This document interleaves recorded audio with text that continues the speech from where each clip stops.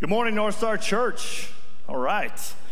So I don't know if you've been paying attention, but this weekend is wrapping up a pretty big deal in Division I athletics. We got March Madness that's culminating with the Final Four this weekend. If you don't know, that's the National NCAA Division I men's basketball tournament that starts with 64 teams, works its way down to the Final Four, and then Monday night plays for the national championship. And out of those teams, right, what happens is some get automatically selected and others get selected because of their record and other things. And they have this thing every year called Selection Sunday, right? And on Selection Sunday, which happened a couple of weeks ago, is where teams get together, their coach, and they're waiting to find out if they got in and where they got in, who are they playing, all that sort of a thing.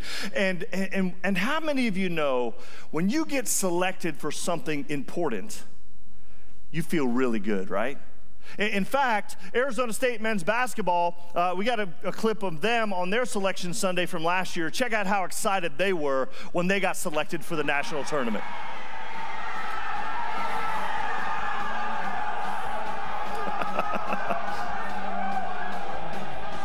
Yeah. Woo! Hold on, wait for it. And you got to jump in the pool. I mean, you got to just jump in the pool. You know, like I said, when you get picked, selected for something important, you feel really good about yourself, right? I remember in elementary school, I used to love PE when we would have kickball time, right? Because at kickball time, we had to select who was going to be on the team. And I knew I was a good athlete. And I was always kind of a first-round draft pick in kickball. And so I just couldn't wait. I got so excited. But when it's a big deal, even bigger than kickball in elementary school, you get really fired up. This individual got into Harvard at 16 years old. And check out how excited him and his family were when they found that out. 16-year-old Ayrton Little was surrounded by classmates, and a camera was recording the moment he learned he was accepted to Harvard.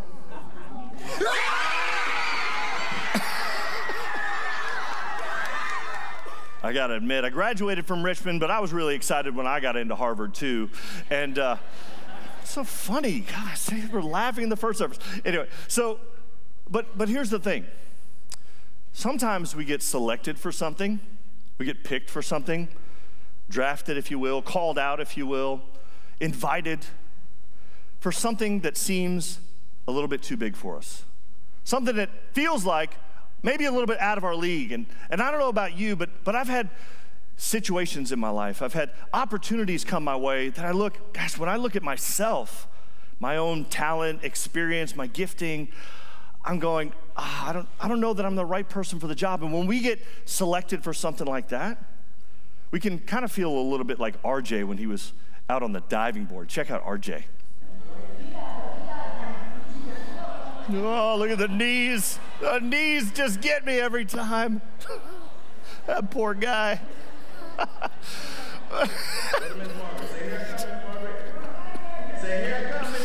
That poor guy. 1, 2, 3, go.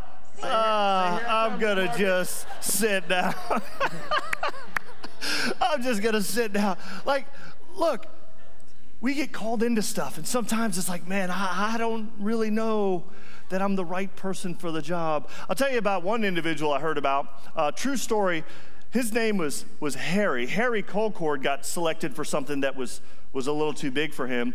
But in order to really explain Harry, his fear and insecurity, I actually have to tell you about the person that he used to work for. The person he used to work for, his name was Charles Blondin, right? I don't know if you've ever heard of Charles Blondin, but Charles Blondin was in the 1800s, and in 1859, Charles had a vision to be the first person to cross over Niagara Falls on a tightrope. Right? Charles was actually a professional acrobat, an aerialist. He was from France, so maybe that was the problem, right? But he had this idea to cross over Niagara Falls on a tightrope, and not only was he this skilled acrobat, right? But he also was like a master marketer. And so this was happening in upstate New York. If you've ever been there, you know Niagara Falls is a big deal. I mean, you're talking about the height above the water. You're talking about swells of just wind and mist and all of this stuff, just the noise. It is terrifying to be over there.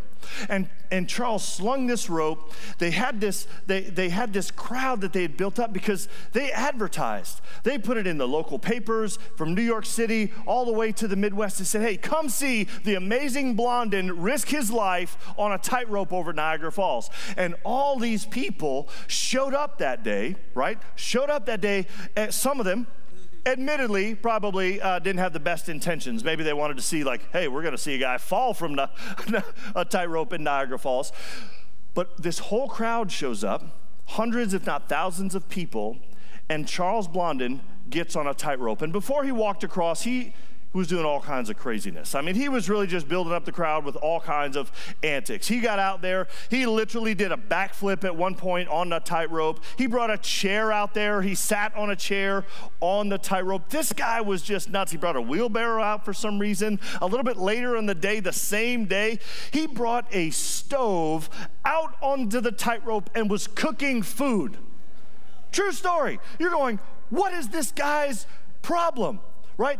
And the whole crowd is watching this going, this guy is incredible. And as he was building up the crowd, this anticipation of this feat to walk all the way across, he got the crowd answering this one question, right? They were cheering, chanting, you're amazing, the amazing Blondin. And he said, I bet you guys think I'm pretty good. And they're like, yeah, you're the greatest. And he said, I bet you think I'm so good that I could walk across this tightrope with somebody on my back. And they were like, oh yeah, 100%. You could definitely do that. And then he asked them this question.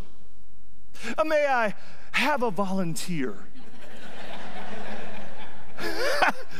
Right, we laugh because we're like, heck no. And the place just got dead silent. You could hear the crickets, I'm sure. And most of the people were probably in the back, like you had that feeling in school when the teacher asks a question of the class and you're like, oh, dear Lord, don't look at me, like, I don't want to be called out.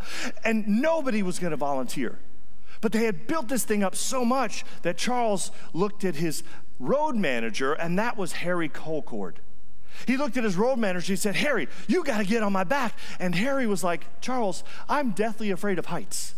I can't get up there. And he was like, you got to get up there. Oh, no. And they were going back and forth. And then finally, Charles talked him into it. And he was going to put him up on his back and walk across the tightrope. But before they did that, they had this conversation. Charles Blondin looked at Harry Colcord and he said this. He said, from the moment, this is life or death, this is hugely important. He said, from the moment we step off of the cliff onto this tightrope, till we get across and until we get back here safely, from that point until we return, he said, you are no longer Colcord. You are Blondin. In order for us to survive this, we have to be one. And he said, you have to surrender every instinct to save yourself. If the wind sways, you can't do anything. Just trust me. I'll get you there and I'll get us back, but you have to trust me. And they did it. True story. Harry got on his back. They walked across. It took almost an hour. They came back. True story. There he is on his back. Wild and crazy stuff, right? This to me is such a picture of our faith. Right? If you're here this morning and you've put your trust in Christ, this is such a picture of your faith.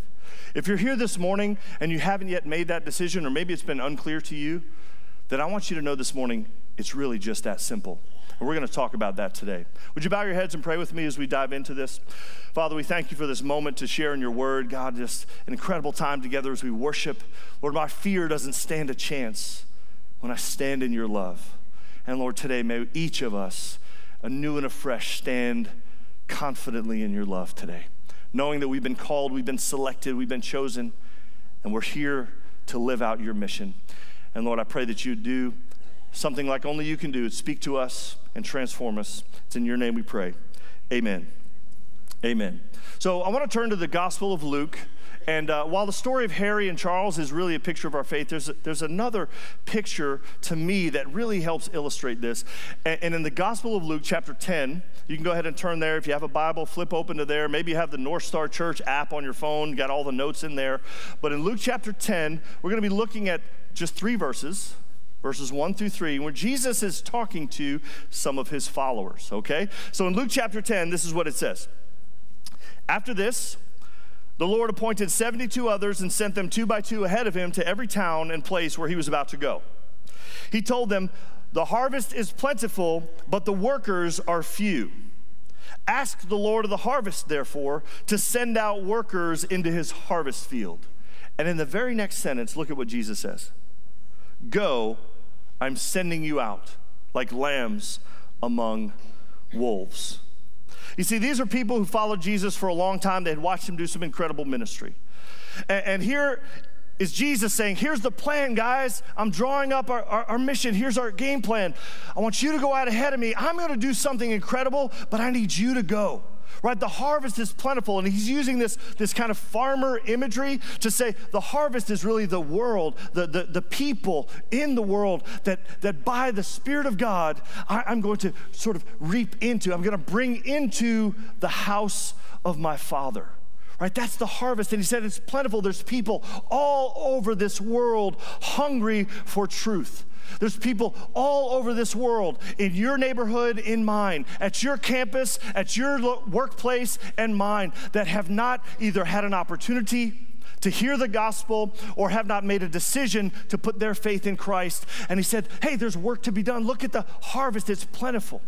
And to me, there's a couple small takeaways, simple takeaways from this one passage of Scripture. The first thing we see is that the faith that saves, the faith that really transforms us, the faith that rescues us from sin and death and darkness, is the faith that is trust in a person. It's a total trust in not a principle, not ideas or ideology. It's trust in a person. Right? Faith, it's what the old reformers the word they used to use was recumbency. Right? Meaning, if you've ever been on a recumbent bike, it's the one where you sit back and lean back. Recumbency upon the truth means to rest your total self upon the truth of something.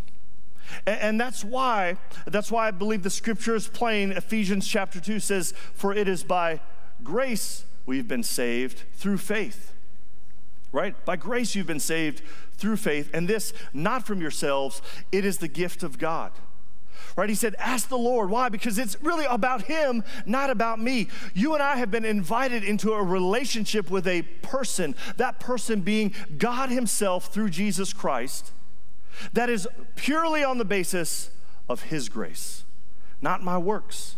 You see, religion says if you obey, if you do the right things, jump through the right hoops, then God will accept you. But that's not the gospel. The gospel says because we have been accepted in Christ, because he's already taken care of the biggest problem between us and God, and that's our sin, because we have been accepted in Christ, therefore we can obey. Therefore we can step out onto that rope, so to speak. We can put our total trust in a person. We've been saved by grace through faith. And we see that when he said, ask the Lord.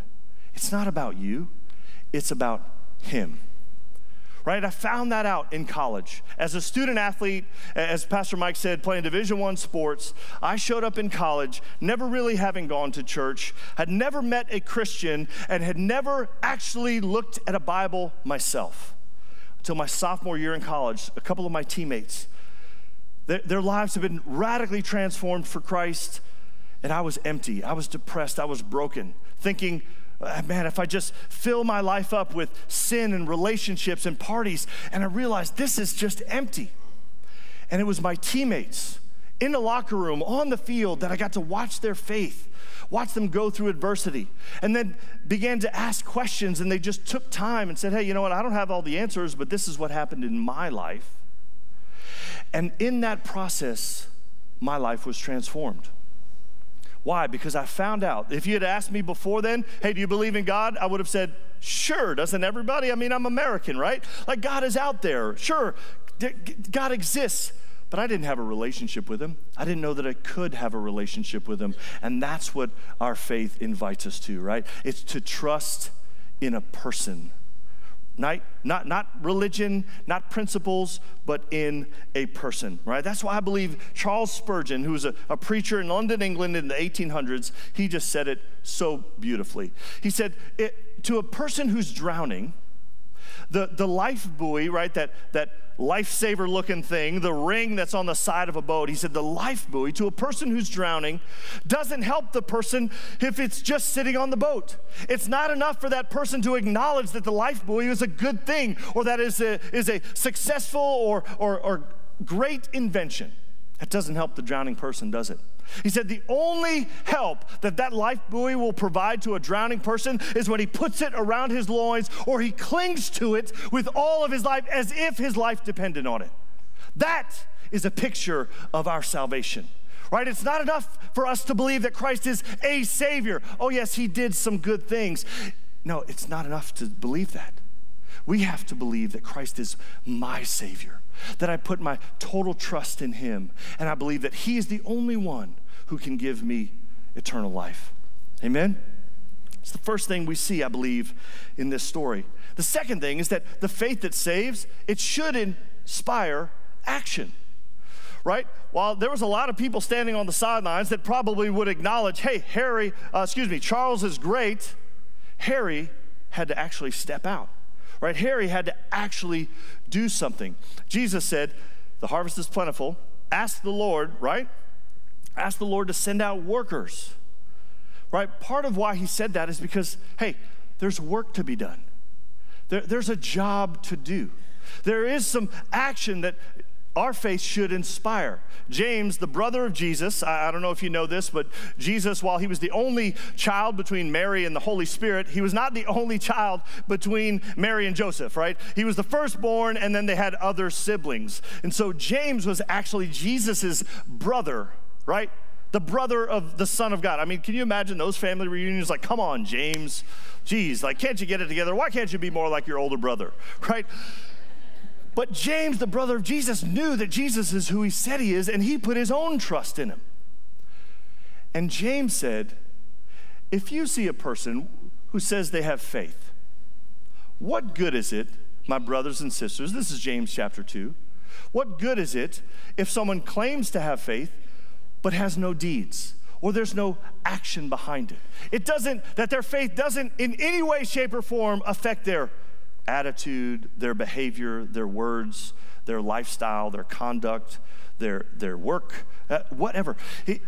If we have a faith that doesn't impact our actions, our day-to-day lives, what does he say? Can such a faith save them? What he's saying is not that we're saved by works. He's saying that when the gospel penny has dropped, so to speak, when we really recognize the gravity of our sin and we recognize the supreme value of Christ and the sacrifice of his life, that he gave his blood dying on a cross, not for his own sins, but for our sins. That the scripture says, in this God demonstrates his love, that while we were yet sinners, Christ died for us, that when we recognize, oh, you've done this for me, and what can I do but surrender my whole life for you, right? He says, if we have that kind of understanding and it doesn't impact our life in any way, if we can just be okay being casual bystanders and kind of still living in our old patterns of behavior and our old lifestyle of sin, then what James says is that I would challenge you to question your own faith. A faith that saves is total trust in the person of Jesus. And it's the kind of trust that should inspire some action, right? There is some action. And part of it is not just that we surrender our life and we start attending church and get involved in a small group and read our Bible and pray. All of those are important. Giving, all of those things are important. Serving, yes. But there's another layer to this, right? Because he said, hey, the harvest is plentiful. There's work to be done, right? There's a job to do. Now, full disclosure, I'm from New Jersey, right outside of New York City, and so I've actually never farmed, right? I'm not a farmer. I don't really know too well the analogy of planting, sowing, harvesting. That's not really my life. I've never farmed, but I have done the dishes. Like I've got a house with 4 teenagers, and I don't know about you, but any mom or dad in here, if you got teenagers, you got kids, like, you know, that stuff can get piled up pretty quickly, right? And I've had moments where you walk in the kitchen and you're like, oh my gosh, can I get some help in here? Like, can I get some help, right? Because it's like there's too much work to do for just one person. And what Jesus is saying is, while I'm great, ask the Lord, hey, there's too much work to be done, right? There's a job to do, and it should not only inspire action, but here's the thing. The faith that saves is also an invitation to join Christ on his mission. It's an invitation. And in some ways, that's why I titled this message, Selection Sunday. Because I believe that when we say yes to Jesus, we also say yes to his mission, right? And we see it very simply. He said, hey, there's work to do, right? Pray, ask the Lord to do this, right? Yes, and we get it. We go, okay, yes, I should pray. God, you're going to do something amazing. And then he said what? Go, I'm sending you. And I don't know about you, but I can look at my own life sometimes and go, whoa, wait a minute. Are you sure, like, you've got the right person for the job? Are you sure, like, I don't know that I feel that qualified, Lord? Here's the thing. God has never called somebody because they're qualified. Remember, you're saved by grace through faith. What is grace? It's God's undeserved kindness. You didn't deserve it anyway. Right? This has never been about what you could do or what I could do. God doesn't call the qualified. Instead, you know what he does? He qualifies those he calls. He said, go, I'm sending you. And I'm sure in that moment they could have said, wait a minute, Jesus, you were the one who was healing the sick. You were the one who fed the 5,000. Jesus, you were the one who raised the dead and casting demons out of people. There's all this crazy stuff, but Jesus, you were the one doing it. You're better for the job. But Jesus said, what? I'm sending you. You see, each of us at some point has to realize and ask ourselves the question, maybe when I show up to work on Monday morning at my place of work, maybe you're a manager, maybe you've got like decision-making power, maybe people report to you, maybe you are overseeing accounts, maybe you are overseeing sales, maybe you're overseeing the staff, right? Or maybe you're a coach and you've got that kind of responsibility and a team to manage and things to do. Or maybe you're a teacher and you see people looking up to you and you realize, man, I've got to pour into these kids. Like, I don't know what it is for you. But you don't have to be in a position of a coach, teacher, leader, manager. Maybe you show up to work and you just feel like you're one of many and nobody even knows who you are and you're just doing, like, you're putting in widgets. Like, I don't know what your job is, right? But for all of us, we can feel like this is all I do. I'm not really qualified. Well, here's the thing. God has never been about that. In fact, if you go back and read in the Old Testament, God was always in the business of qualifying the called. Calling those that might have told God, I feel unqualified. Maybe you heard of a guy named Moses who God called to deliver his people from slavery in Egypt, right? Well, Moses and God got into it, and Moses was like, hey, you got the wrong guy. This is Exodus 4. You can go back and look it up. And he's like, you got the wrong guy. I've got this speech impediment of kind of slow speech. I can't really formulate my words quickly. And God was like, no. I'm sending you.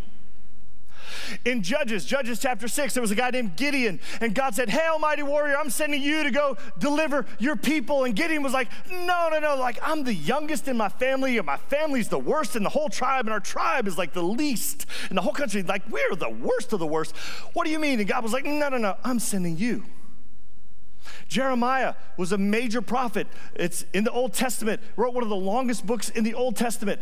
This guy had a career in ministry that is unprecedented. And in Jeremiah 1, God says, hey, don't tell me, Jeremiah, that you're too young. You're going to go to everyone that I send you to. He was arguing that he was too young. What was he saying? I don't feel qualified. And yet Jesus, if you fast forward to Jesus, he was calling these disciples. He was calling these disciples who were a couple of them were fishermen, right? I mean, not professional ministers. One was a tax collector who was kind of frowned upon in that whole region, that whole nation. One person in his entourage was a prostitute. There you go. One person that Jesus eventually called was a guy named Saul, who became the Apostle Paul, who happened to write most of the New Testament, right? God called him, and he was a murderer. He was hunting down Christians, and God showed up and said, I'm choosing you. Each one of those, You know what they probably felt? They probably felt a lot like RJ on the diving board. I don't know if this is the job for me, right? But God said, it's not about you. It's not about your qualifications. And in those days, the people placed a lot of stock in the qualifications of their religious leaders. Like, oh, you've got this theology degree, okay, then you can teach. And so it would be real easy to say, oh yeah, I can't do that. I can't share my story with my neighbor, my teammate, my coworker. I can't invite somebody out to lunch and be praying for them or ask them, hey, how can I be praying for you? Because I'm not really like Pastor Mike. And the reality is, when we look at this and we realize we're called to be a part of the mission, I think we're in some ways a little like handicapped at North Star Church. And what I mean is this: we got a little problem, and the problem is the highly engaged pastor who's leading this church. And what I mean is this: I'm not blaming Mike Lynch for any problems. What I'm saying is, I've been around Kennesaw. We've lived here for almost 20 years, and I don't know if you've noticed, but that guy is everywhere. He's everywhere. I'm at Allatoona High School, and he's like, man, I'm over here. I'm doing this thing with the football team. I'm over here. I'm assistant coaching the baseball team. I'm like, dude, you're leading a church of like thousands of people. How do you have time for this? That's all right. It's just what I do. And I'm like, okay. And then I go to this middle school event, and lo and behold, who's there? Pastor Mike, what are you doing here? I had invited him out to Kennesaw State to speak to our football team, speak to our Wednesday night at our athletic ministry. He's like, man, I'm going to be there. And I'm like, dude, when do you have time for yourself? I was at an elementary school with some football players reading to elementary students. I'm leaving. Guess who's driving by in front of me? Mike Lynch. What in the world? This guy is everywhere. And the reason I say that is because sometimes we can feel like, oh, he's going to get the job done. Oh, the leaders and the staff, like, they got this. But what about you? Do you realize that you've been invited to a faith that's trust in a person that should inspire some action? And a big part of that action is to join with Jesus on his mission. And it begins with how we think. It begins with how we see those around us. It begins with God moving on our hearts to say, God, here I am, send me. And the reality is sometimes that's a little bit risky, right? It's a little bit risky. But you and I don't get a pass. We don't get to say, well, somebody else will take care of it. At the end of his ministry, Jesus said it this way. He said, all authority in heaven and earth has been given to me. Therefore, what? Go. He said, therefore, go and make disciples of all nations, baptizing them, right? And then he goes on to say, surely I am with you, even to the very end of the age. What's the confidence that we have? Why can we go with courage? Why can we go even when sometimes it's risky? Because we know he's promised, I'm going to be with you. It's not really about you. All authority in heaven and earth has been given to him. He said, therefore, you go. Go be a part of this mission. We call it here at North Star, helping people find their way home, but it really is helping them really discover who Jesus is, right? The reality is sometimes, though, that is risky. Right? There was a risk involved with Harry getting on Charles Blondin's back, and he understood it. I want to tell you one story about the risk involved with joining Jesus on his mission. Some of my heroes in the faith. A gentleman by the name of Jim Elliott. Jim was married to a woman named Elizabeth. She's another hero. But Jim and 4 of his friends, their names are Pete, Roger, Ed, and Nate. These 5 gentlemen got a vision to share the gospel with a people that had never had an opportunity to hear the gospel, right? And as they were praying, they got wind of a tribe deep in the Amazon jungles of Ecuador. And this tribe called the Guarani people had never heard the gospel, but here's the other thing they found out about them. They were legendary for their bloodthirsty violence. They were actually headhunting cannibals, right? So there you go, right? But they just got such a heart, they just had such a sense, these are the people God is sending us to. But they knew it was risky. So they actually took time. They didn't just jump into it off the cuff. They bathed that thing in prayer. They spent 13 weeks flying over in a small plane over that region, trying to establish contact, sending down gifts, sending down pamphlets, some information, just trying to understand and relate. They'd studied the language. They actually became fluent in their dialect so that when they landed and they tried to make contact, they could actually communicate. They did all of this for the hope of being able to share the gospel with people who had never heard. And the day came in 1959 to actually, 1956 to make contact.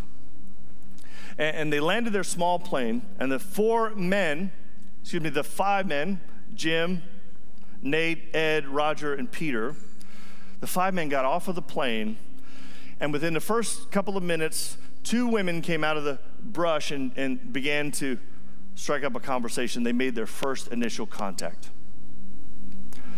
But as the story goes, within that first 5 minutes, other men came out of the brush, spears in hand,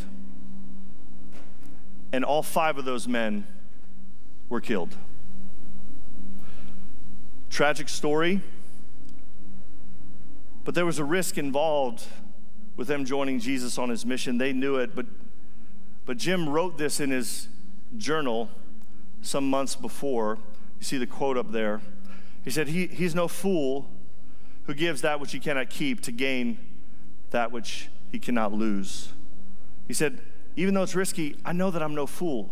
I can't keep my own life. I can't keep my own body. I can't keep my resources. The things that God's given to me aren't just for me, and I'm no fool to give what I can't keep to gain something I could never lose. Not just my own eternal life, but that they might have an opportunity to enjoy the same eternal life, the same gift of salvation, to have the same transforming message spoken to them. I'm no fool.